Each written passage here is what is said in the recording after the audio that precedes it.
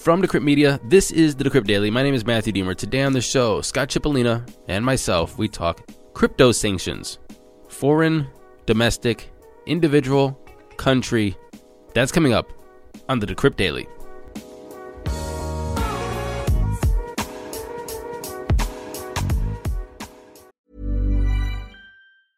Ryan Reynolds here from Mint Mobile. With the price of just about everything going up during inflation, we thought we'd bring our prices down. So to help us, we brought in a reverse auctioneer, which is apparently a thing.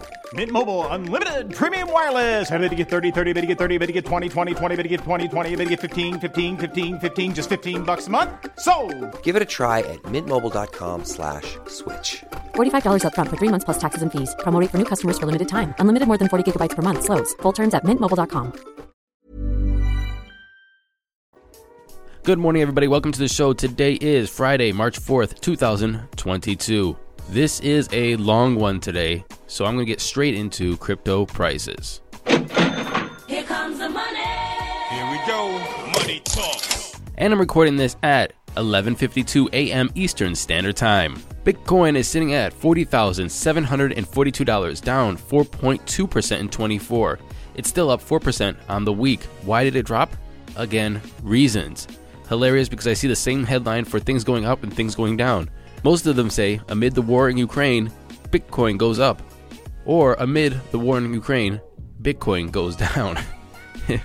Whatever it is, Bitcoin is down 4% today. Ethereum is sitting at $26,080, down 5.2%. Tether's number 3, Binance Coin is number 4 at $388.80, down 3.4%. And USDC is number 5, rounding off the top 10. We have XRP, Terra Luna, Solana, Cardano, and Avalanche. Total market cap, we're at $1.80 trillion, a BTC dominance of 42.8, and an F dominance of 17.7. And like I said in the intro, Scott Cipollina and myself, we talk all things crypto sanctions, Ukraine, Russia, the individual, the national, conversations we need to have. Enjoy. Scott Cipollina, how you doing? Welcome to the show, sir. Thanks, Matthew. How you doing? I'm doing well, sir. So what we're going to talk about today, as everybody knows, because I spoke about it yesterday, is we're going to talk about the dilemma of crypto payments to people that are in Ukraine, sanctions on Russia, individuals versus companies and oligarchs. Just like there's a whole conversation about how crypto is subverting sanctions or empowering individuals. And I want to have this conversation. And I want to just preface this really quick to let everybody know that I am not coming in here with a firm stance on either side, because I'm trying to think it through. And these are new conversations to have, conversations that we never had before. And so I want to make sure that I'm open-minded. I'm obviously pro-crypto. I am pro-innovation. I am pro-Bitcoin. But I also see that there is a need to stop what is happening right now in the Russian aggression in Ukraine. We only have a couple of tools to deal with that at this moment. So before we get into that conversation, I kind of want to preface this. And this is a lot of opinion. This is a lot of questions. This is a lot of discussion. I want to preface this with how you look at crypto, Scott, because I think that I want everybody to kind of like understand where we come from generally. And now I know and I want to preface this to something that I said on the podcast last week and to a letter as well from a listener that said, Scott Cipollina, he's biased and blah, blah, blah. And I defended you, Scott. I said, Scott is a professional. When Scott writes an article, he comes from the news. He says, I see this, I put it on paper, well, paper in air quotes, and then you guys read it because this is what's happening. But I also want to know, like, personally, how you feel about crypto and the crypto space and what's going on here. So if you could, let us know. Yeah, okay, cool. I suppose at a high level, what I would say, I don't necessarily think that I would consider myself to be pro or anti-crypto. I think that those are very restrictive and loaded terms. I'm not trying to dodge the question. I will expand on what I've just said, but I wouldn't say that I would belong to either of those two camps. What I would say is that I am very skeptical of some of the foundational claims of the crypto industry. For example, that one day cryptocurrencies will act as a monetary reserve for the international community, or that Bitcoin will become legal tender in the United States, or anything of that sort. I don't think that there's any evidence to support those big grand claims. That's my own personal view. But putting that to one side, I also think as a journalist that my job is to be as skeptical as can be about anything that I'm reporting on, whether it's crypto or anything else. And I think that, to have, before we get into the specific discussion, I think that the crypto industry does have a lot of significant problems that it's struggling to deal with, not least the environmental impact of this industry and the resulting carbon footprint of something like Bitcoin or any other proof of work blockchain system. I also think that there is a lot of financial crime that goes on the crypto industry ecosystem as well. That's not something that's unique to the crypto industry. Of course, that happens outside crypto as well. Before I became a journalist, I actually used to work in financial regulation. So I'm not naive in any way to the world of illicit finance outside of crypto as well. But that's not to say that it doesn't occur in crypto either. I think that one of the things that I always find interesting is when folks say, well, by virtue of the public ledger nature of a blockchain, we can trace illicit actors quite simply. I don't necessarily think that's true, because while you can see transactions flowing from A to B, you don't necessarily know who's behind those transactions. So I wouldn't say it's as transparent as some people tend to imply sometimes. And then also, I think that there's a conversation to be had with regards to like the broken window fallacy, which basically says just because you can trace who broke the window does not mean that the fact that window was broken should be dismissed in the first place. So I think that that would be, if I can sort of as succinctly as possible provide my sort of outlook on the crypto industry. I'm fascinated by cryptocurrencies. If I wasn't, I obviously wouldn't be doing what I'm doing. But I do think that there are a lot of big, significant issues in the industry that the industry is struggling to deal with. You made a statement there that I just want to ask you about, because I think that the listeners understand where I stand on this. And I feel that some of the problems that are coming in the cryptocurrency space, you say that there's a lot of either malign actors or malicious or fraudsters or whatever, or projects that are just dumb and shouldn't even exist in the first place. But I kind of feel that this is stemming from an innovation, or stemming from the free market, or stemming from entrepreneurs that are trying to figure out something. And a lot of these problems are being had or coming to, I guess, the surface because of the lack of, I guess, the ability to organize not only the United States, nor organize UK, the EU, to organize, the globe, to start to make frameworks and regulations to understand where these fit within financial markets, within investing, within business, within securities, and so on and so forth. And so these problems, they bubble to the surface because these things start happening. And then it's the scramble, like I think most regulators do. And I don't really like the way that most regulations or laws are made. It's kind of like a hindsight sort of thing, where something happens and then, oh, this is a thing. Instead of everybody telling you before, we should probably be talking about this thing. And they say, no, we're not going to talk about this thing until it's a thing, because nobody wants to talk about the thing until something happens. And I think that this is kind of like we're seeing all over the country, my country, your country, the globe right now. I would certainly agree with that. I think that, don't get me started on the pitfalls of financial regulation, the way that the traditional financial markets work, because there is a ton of issues there. And we don't have time in one podcast to get through all of that. But I would also say that one of the things that I like to do when I'm looking at the crypto industry is to separate the promise of the industry with the facts on the ground. So, for example, one of the promises of Bitcoin is that it's this anti-censorship form of money. And it may be the case that turns to be the case at some point in the future. But right now, that's not the case. Right now, the only country that adopts or that has adopted Bitcoin as legal tender is a non-democracy in El Salvador. And there's plenty of evidence. We're not going to go into all this now, I'm sure, but plenty of evidence to go around to show that folks in El Salvador don't actually like having Bitcoin as legal tender.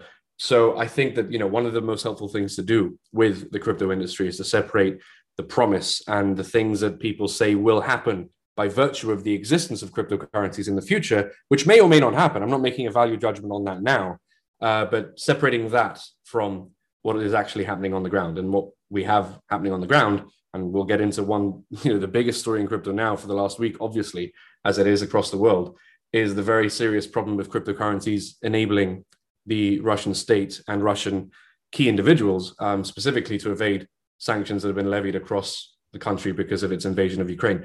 So I think that there's a lot of things to unpack whenever people talk about the crypto industry. But if I could put a bow on this introductory chat that we're having, it would be to separate the narrative and the promise of the potential future from the facts on the ground. And I think that would help anybody who's trying to understand not only this industry, but any industry, because that happens all over the world. Scott, I am the host. I only put bows on conversations and introductions. All right. So Fair enough.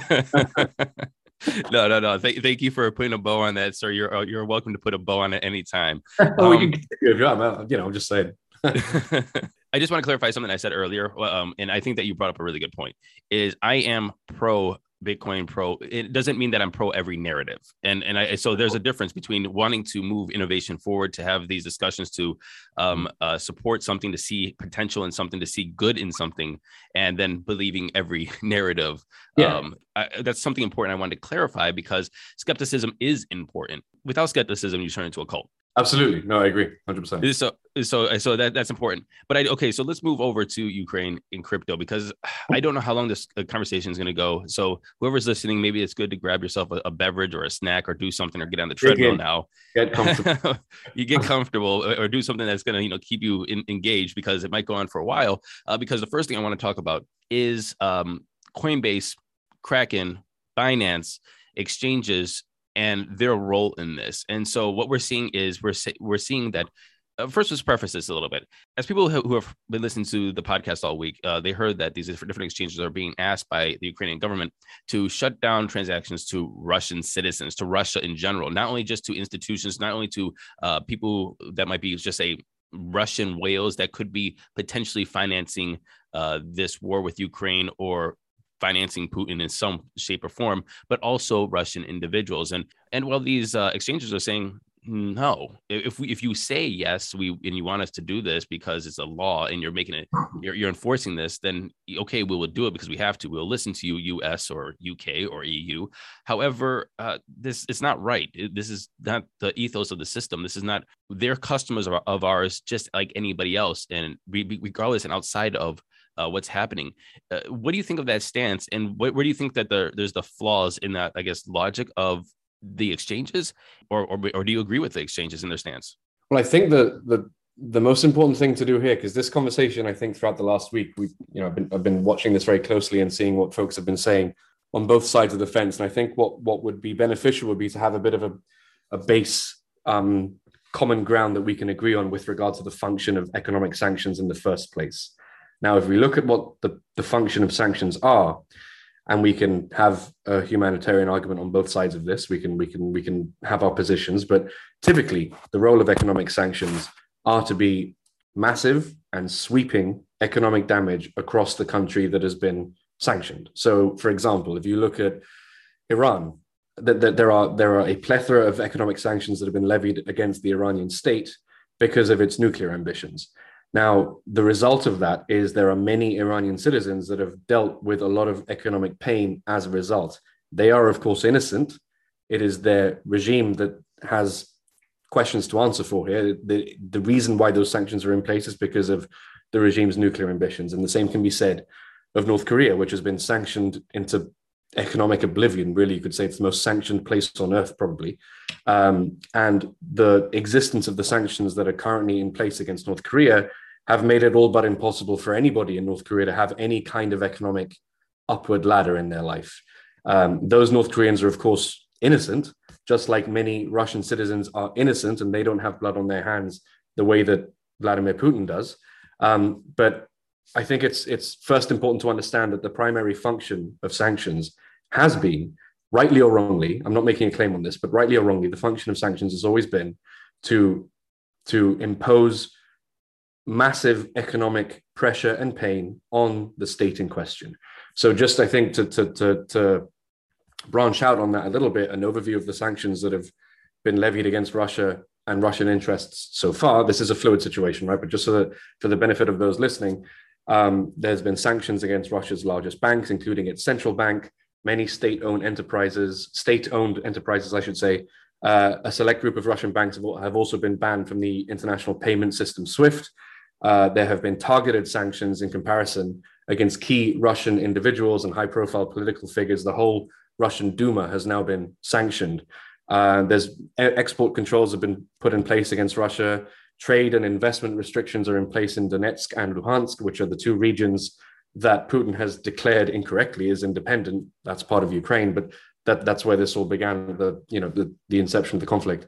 And sanctions have also been targeted, it's worth mentioning, towards Belarus as well, for the country's role in facilitating Russia's invasion of Ukraine. So that's really that's the subject in a nutshell that we're discussing here. So back to your question, the crypto exchanges have all said, well, there is no legal grounds currently to restrict en masse all Russian users. That has ruffled some feathers, let's say, with folks that I wouldn't say take for granted, but with folks that agree on the promise from a policy perspective of sanctions the way that they are currently built. Sanctions are meant to, as I said, impose maximum economic pain and pressure across a nation state. Now, it doesn't take a genius to realize that if crypto exchanges allow for the flow of transactions in a sanctioned country, then it's obviously possible for those sanctions to be circumvented in one way or another. And that is upsetting for people that believe that sanctions as they are currently defined actually provide a big, significant policy benefit. So we can discuss, the merits of that. There are a lot of folks that say, well, hold on a minute, from a humanitarian perspective, it's just not fair for everyday citizens of these countries to pay for the behavior of their governments. And we can discuss that. True, that's a perfectly legitimate perspective. But that is the reason why there's been so much controversy around the decisions that have been made by the crypto exchanges. But I also want to point out that it hasn't only been the case that crypto exchanges have said, no, we're not going to do this. Whitebit, for example, which is a crypto exchange that's quite active in Ukraine and Russia, they actually mention in an email to me that they've put into place some procedures for checking sanctions lists. Trading activities with the Russian ruble have been closed, and registration of users from the countries of the Russian Federation and the Republic of Belarus have been suspended. There has been no international consensus on what crypto exchanges should do. So this exchange is, in a sense, taken its own decision to do that. But it's just, I think it's worth pointing out that we're not talking across the board here that every crypto exchange has a shared opinion, so to speak. Coinbase, Kraken, Binance, some of the most well-known crypto exchanges have said that they're not going to preemptively restrict Russian users, and they will comply with any sanctions that may come about if that is to be the case. But I just wanted to point out that that's not across the board. We'll be right back.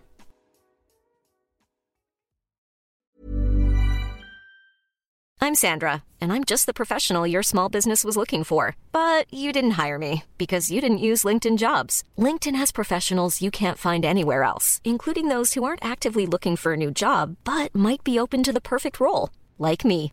In a given month, over 70% of LinkedIn users don't visit other leading job sites. So if you're not looking on LinkedIn, you'll miss out on great candidates like Sandra. Start hiring professionals like a professional. Post your free job on linkedin.com/people today. I also want to point out what exchanges are for.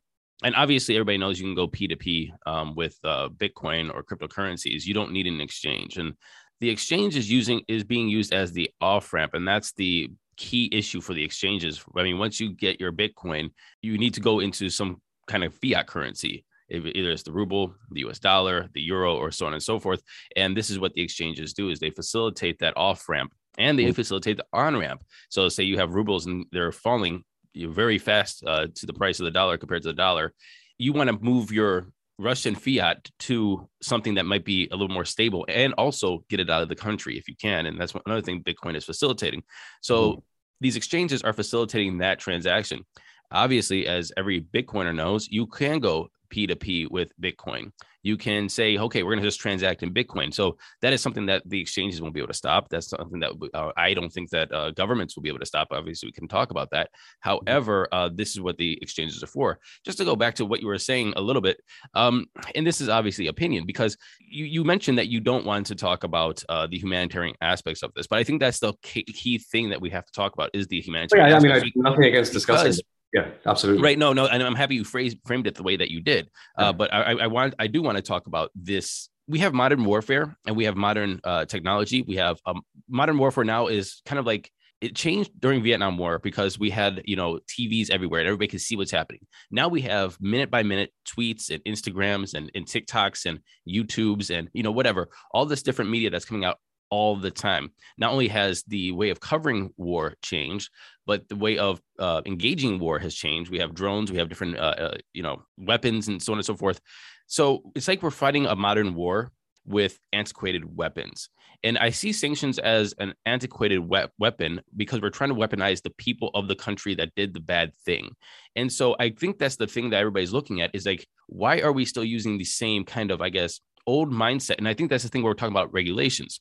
We started out this intro. It's like, I think one of the problems with cryptocurrency is that regulations aren't in place. So we don't even know how to deal with anything that happens, if it's creating a company or entrepreneurship or securities or even this international trade issue or international transactioning, is that we are not being proactive with this, and we have modern technology and modern tools, and we're not coming up with modern solutions. And so we're still trying to use the same tactics as before. It's kind of like applying security laws to cryptocurrencies or Ethereum. That is obviously could be in some cases a security, but could be not.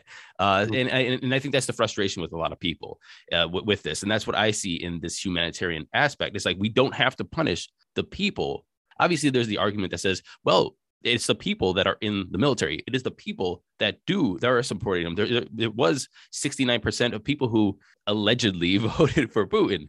Obviously, doing a lot of heavy lifting there. Yeah. yes. Allegedly, is doing some heavy lifting there. But that is one argument to it. Yeah. But the way that I'm looking at this is, it's like, why are we having this? I guess, antiquated approach to a very modern changing system.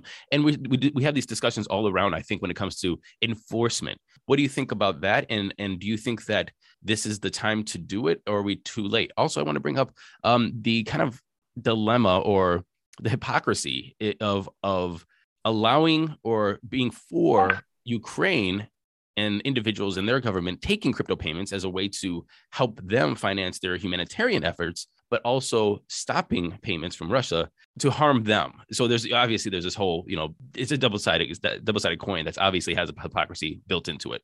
Yeah, well, I think to address the first part of your question with regard to modern warfare and old warfare and the role of sanctions, I think it's very important, at the risk of really upsetting maybe some people that are on this call, but I think it's very on this podcast. But I think it's very important to point out that while there are very legitimate humanitarian concerns with the impacts of economic sanctions, and the evidence for that is widespread across the world, I don't think it can be understated the importance of sanctions in preventing conflicts that we haven't seen. So the two examples that I've mentioned recently, Iran and North Korea, I would say that a significant reason why Iran and North Korea do not have more geopolitical power than they currently do have is because their countries have been sanctioned heavily, and those sanctions have been part and parcel of American foreign policy,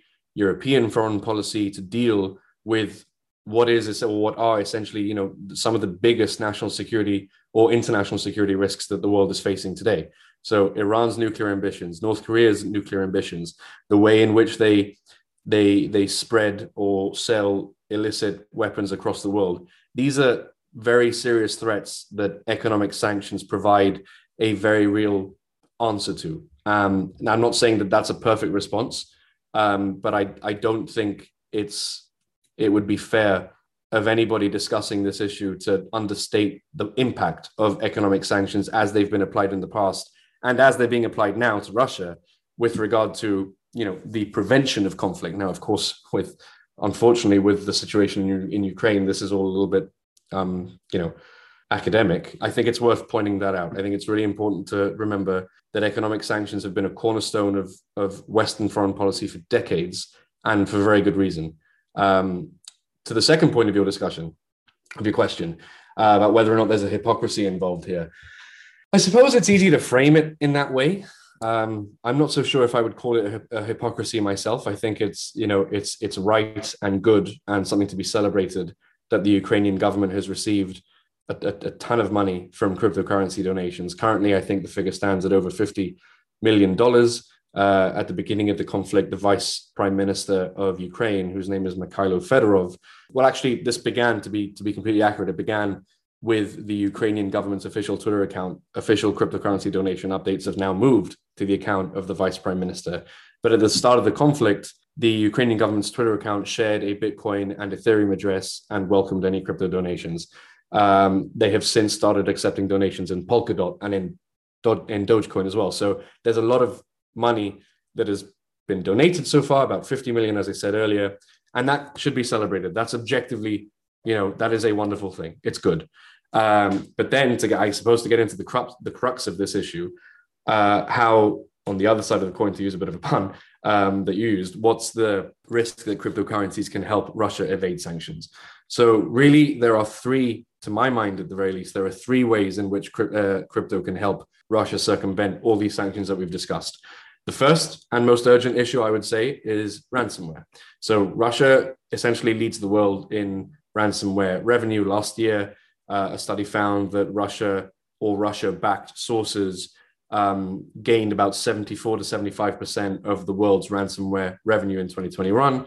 I actually spoke with a former FBI agent about this issue a week or so ago, and he told me that cryptocurrencies are, and I quote, the primary factor that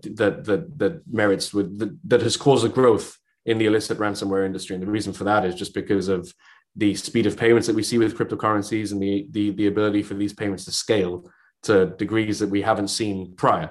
So that's probably the most urgent concern with regard to those who worry about Russia evading sanctions through the use of crypto. There's also Bitcoin mining. So Russia has muddled over a crypto mining ban or Bitcoin mining ban for a while now, but Putin has previously said himself that Russia has, and I quote, a competitive advantage when it comes to mining Bitcoin. There's some figures out there from blockchain analytics firm Elliptic that people can look up as well if they're interested, that have found that Iran, again, another heavily sanctioned country, has raised $1 billion worth of crypto when it comes to Bitcoin mining. So we can see that strategy also bears fruit too if it's used. And then thirdly, I would say the use of non-compliant businesses. So the concern here is we're not talking about some of the exchanges that we've mentioned already, but non-compliant crypto exchanges that have allowed Russian affiliated criminals to access money and to enjoy transactions that otherwise would not be possible in the traditional financial world. So for example, in September last year, the Office of Foreign Assets Control, which is the sanctioning body of the United States Treasury, they sanctioned a cryptocurrency exchange called Swex. And it was found that Swex was actually allowing Russian affiliated criminals to circumvent sanctions by accessing their cryptocurrency funds through the exchange itself. So the threat is very real. I would say that, folks online that have been saying crypto cannot allow Russia to circumvent sanctions are simply wrong. That would be my view. The evidence is there that it's been possible before, not only from, citing Russian examples, but examples elsewhere in the world that it can happen. And I think a little bit of nuance is important here too. Nobody is seriously making the case that the cryptocurrency industry can allow the entirety of the Russian Federation to circumvent the entirety of sanctions that have been levied across the board. The Russian economy's total annual imports is about 250 billion. Total annual exports is about 420 billion. The banking sector's assets is about 1.5 trillion. So the total market cap of all cryptocurrencies in comparison is a touch under 2 trillion. I don't think anybody is seriously making the case that this industry can allow Russia to circumvent every sanction that it's facing. What the problem is that it can allow key Russian individuals. We've heard a lot in the news about Russian oligarchs. We've heard a lot about how sanctions are targeting some of Putin's closest, including Vladimir Putin himself. And I think when you look at it through that perspective, through that lens, then it becomes a much more tangible concern that, yeah, of course, no one is actually saying, it would be absurd to say that Bitcoin and Ethereum could be the only two tools through which Russia could have an economy that is identical to the economy that was yet to be sanctioned before the invasion of Ukraine. That's absurd. Nobody is making that point. But the point that is being making, and I would say correctly, is that the crypto industry does provide many opportunities for many key individuals to circumvent the sanctions that are specifically applied to them.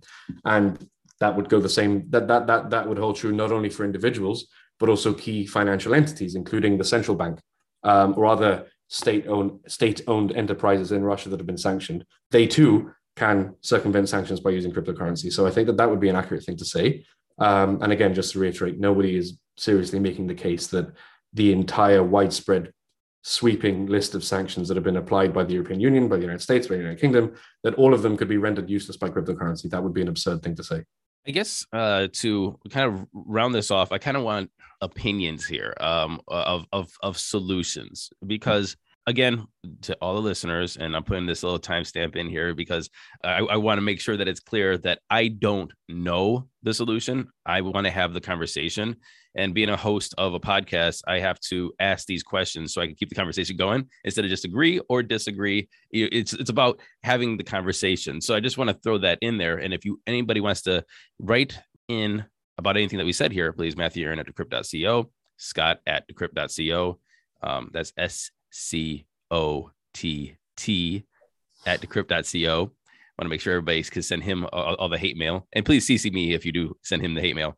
I have to say as well, I've been pleased to see that there's been a lot of thoughtful feedback from our conversations before, which is always nice to see. My listeners are thoughtful people, man. I've never had a very bad email. I never had a big FU email or you're a piece of shit email. Nothing. Have you never actually had an email like that? Because I've had plenty. Oh, I bet you have. But I'm not that guy, Scott. Yeah, I've had many, but those are, you can put them in one category. There's been some really good feedback from the show, is what I'm trying to say, which I appreciate. No, we have good listeners here, and I always appreciate their emails. It makes me want to know what they're thinking, and also helps me learn as well from the different point of views. And again, that's the reason why I like having conversations with people, is to get these different point of views and have a more well-rounded opinion about what to do about certain situations. And so I want to ask, I guess, two questions. One is about governments and their role with cryptocurrency now. Now we're seeing that sanctions are not as effective as they were before because of cryptocurrency, because of Bitcoin. But we also see that cutting off banking and cutting off finances isn't just for the bad people, and I'm putting that in air quotes, like you just said. Oh, Iran, right, and the Iranians. It's sad that the individual Iranian is hurt by these sanctions, but the government's bad. And North Korea, it's sad that people are starving in North Korea because they don't get any help, or they're not, because the government's bad, right? Yeah, and the tragic humanitarian cost is that these everyday citizens bear no guilt whatsoever. That is true, and I don't think anybody would disagree with that. And it's always the other person, right? It's these bad places, and we go, oh yeah, we justify the cutoff or the humanitarian crisis because of these bad places, and these bad actors, and these bad leaders. But we did see people's banks and stuff get cut off in Canada, and were the trucker and the Freedom Convoy bad people? Was that justified, or are we going down a slippery slope where cutting off banking and banking sanctions and funding sanctions is coming to a point where it is becoming not a question of who the bad people are anymore, but we're picking who the bad people are. And now we have this tool to say, we're shutting this off. Is cryptocurrency in some cases, I'm not saying all cases, maybe an equalizer, where if we're going to everything digital and they can turn off your accounts because you want to protest the government, that Bitcoin is an equalizer that says, well, at least we have this tool, this option. I suppose in theory it is. I would say that, should it be in practice or not?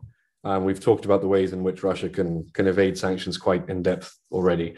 So I would say it is in practice, but I don't think that is the kind of situation that will persist for a very long time. And the reason I say that is because we're talking about the responses that we've seen from crypto exchanges in the industry, but there's also been a rival response from governments and international organizations around the world. So this began, excuse me, as we've said before, with Ukraine's vice prime minister who requested for all major crypto exchanges to block addresses of Russian users. But then beyond that, the United States has been, I would say, sort of perhaps not leading from the front, but have been one of the most, one of the most foremost players in this regard, as they often are. The Treasury has introduced new regulations that have built on an existing executive order that was designed to stifle illicit Russian activity.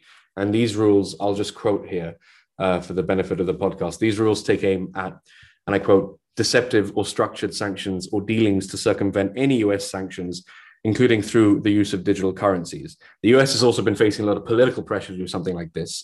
Former presidential candidate Hillary Clinton has been talking about the role of crypto exchanges amid this conflict. Several Senate Democrats have been pushing Treasury Secretary Janet Yellen to do something about this issue as well.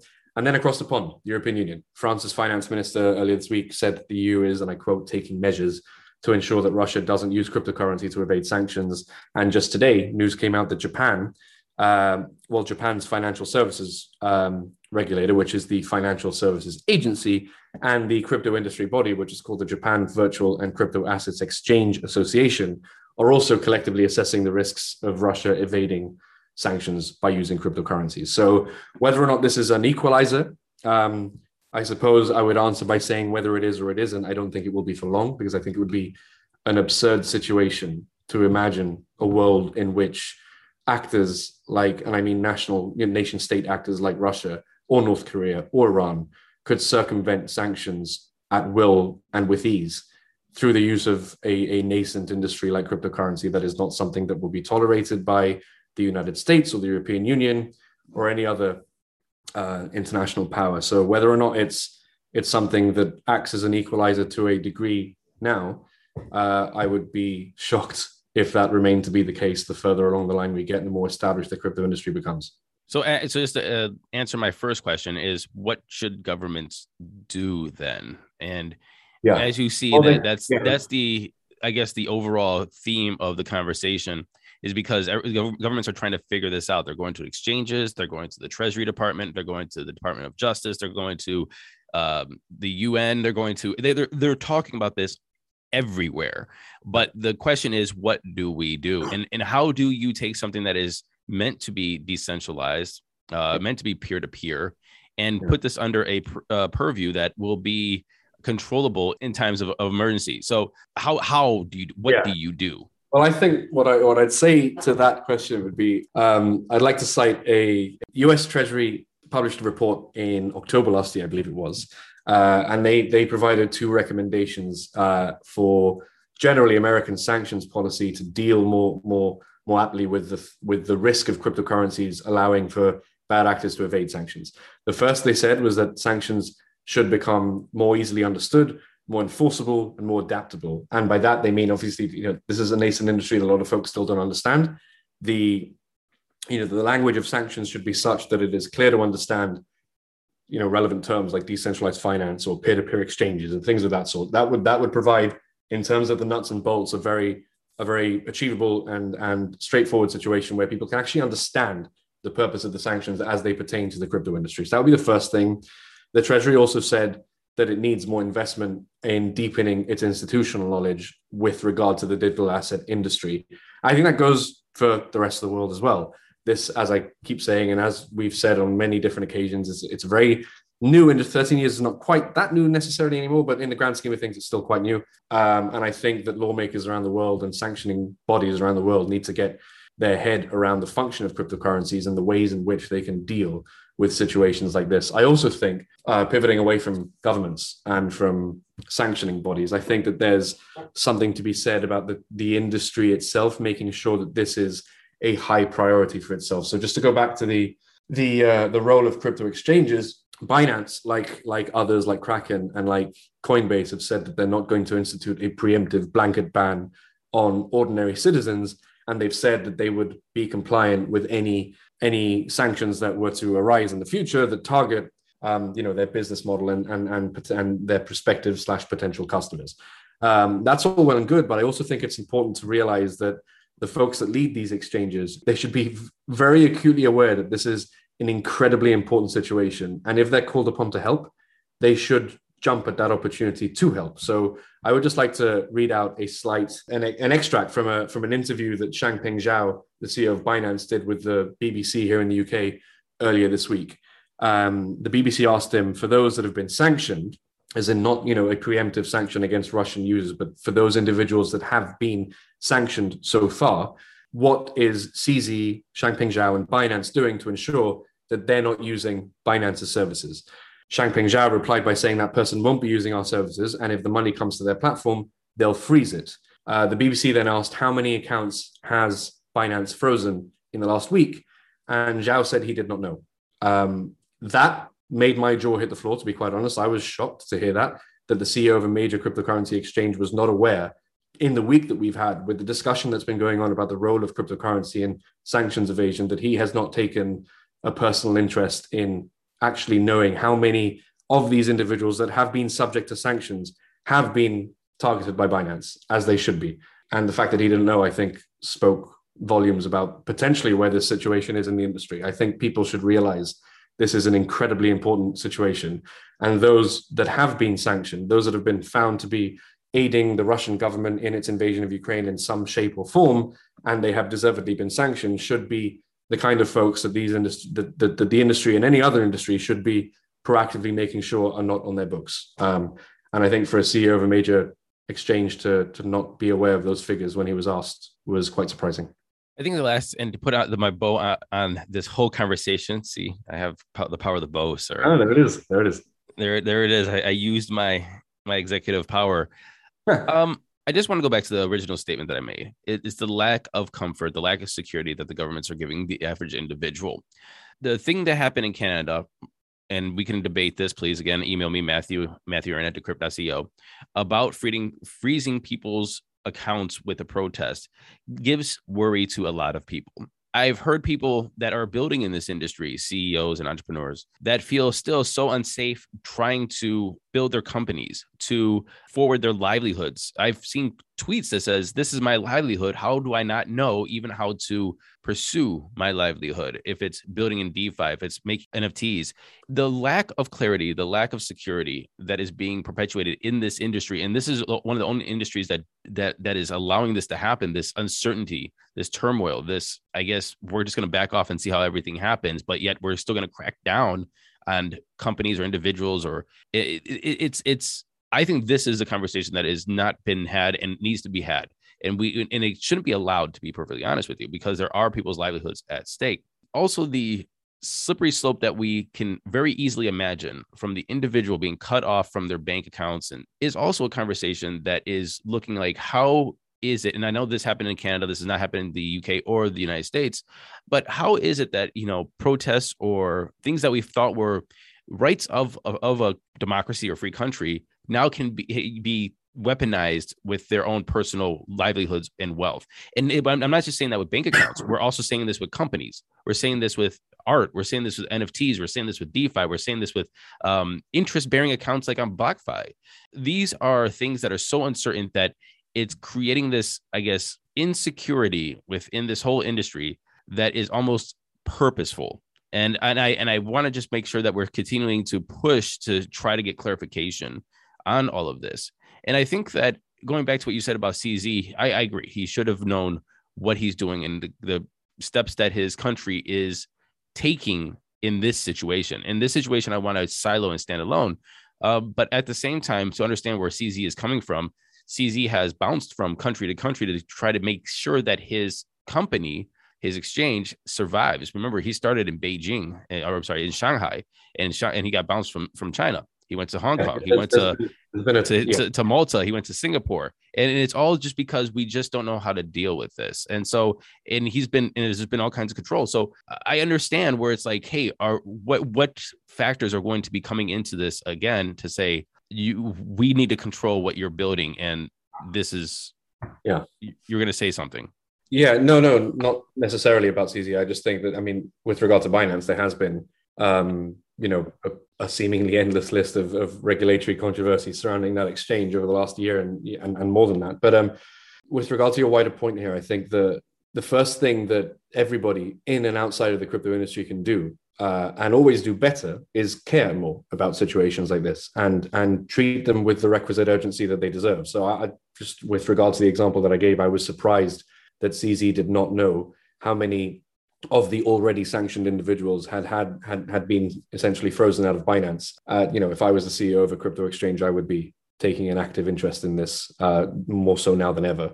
But that's the point I want to make really quick. Sorry, Scott, because I just want to go into this point is that because the money is going digital, and this conversation is all over the place. I'm sorry, everybody, but because money is going digital, we don't have the security of hoarding cash that much in our mattress or in our closets or in a shoebox anymore. And I remember during COVID, there were places, I don't know if it was states or cities, that said we won't take cash. Yeah. This was a thing that we will not take cash, everything digital, because we don't want the passing of COVID. This worries me, to be honest with you. And I don't know if because during the Depression, people hoarded cash because they're like, hey, we need to have our livelihood. Now that livelihoods are digital and it can be shut off or turned off or changed or manipulated. And I know we're talking about crypto and we're talking about what's happening in Russia and Ukraine, which is a totally separate situation. But we also see that there's these new monetary tools and policies and that can be enacted, and that is kind of like the way that we're developing now, that takes our livelihoods out of our hands. Yeah, well, that bothers. I think that bothers a lot of people. Yeah, well, one of the biggest concerns with, adjacent to crypto, central bank digital currencies, or CBDCs, as they're often abbreviated, that one of the biggest concerns with those is that they provide governments with seemingly infinite powers of surveillance, and it takes people's financial lives out of their hands. I can understand that concern, absolutely. But I would reiterate that with regard to the established financial world and the role of economic sanctions, be they in this instance against Russia or in previous instances against other countries like Iran or North Korea, like we've discussed, that is not new. That's been an established answer for geopolitical issues and controversies around the world for a long time now. And we can have our discussions about whether or not that's an ethical or a moral response. We've talked about the lack of guilt for everyday citizens of these countries that then feel economic pain because of what their governments do. Absolutely. But this is not the first time we've gone around this discussion. This has been an issue that the world has wrestled with for decades. That's the only thing I'd point out on that front. Scott Cipollina, thank you for coming on this show and having an hour-long discussion that ended up with nothing. We didn't solve the problems of the world today, but I appreciate you talking about it. I was so excited to do that, but we didn't. Cheers, Matthew. Thank you very much for listening to this episode of the Decrypt Daily. I'll be back tomorrow with our weekend update. And until tomorrow, in the meantime, please go to Apple Podcasts, like, subscribe, share, leave us a comment, and go to Spotify and smash the 5 stars to show everybody that this is the best damn crypto news show in the biz. And until then, happy hodling, everyone.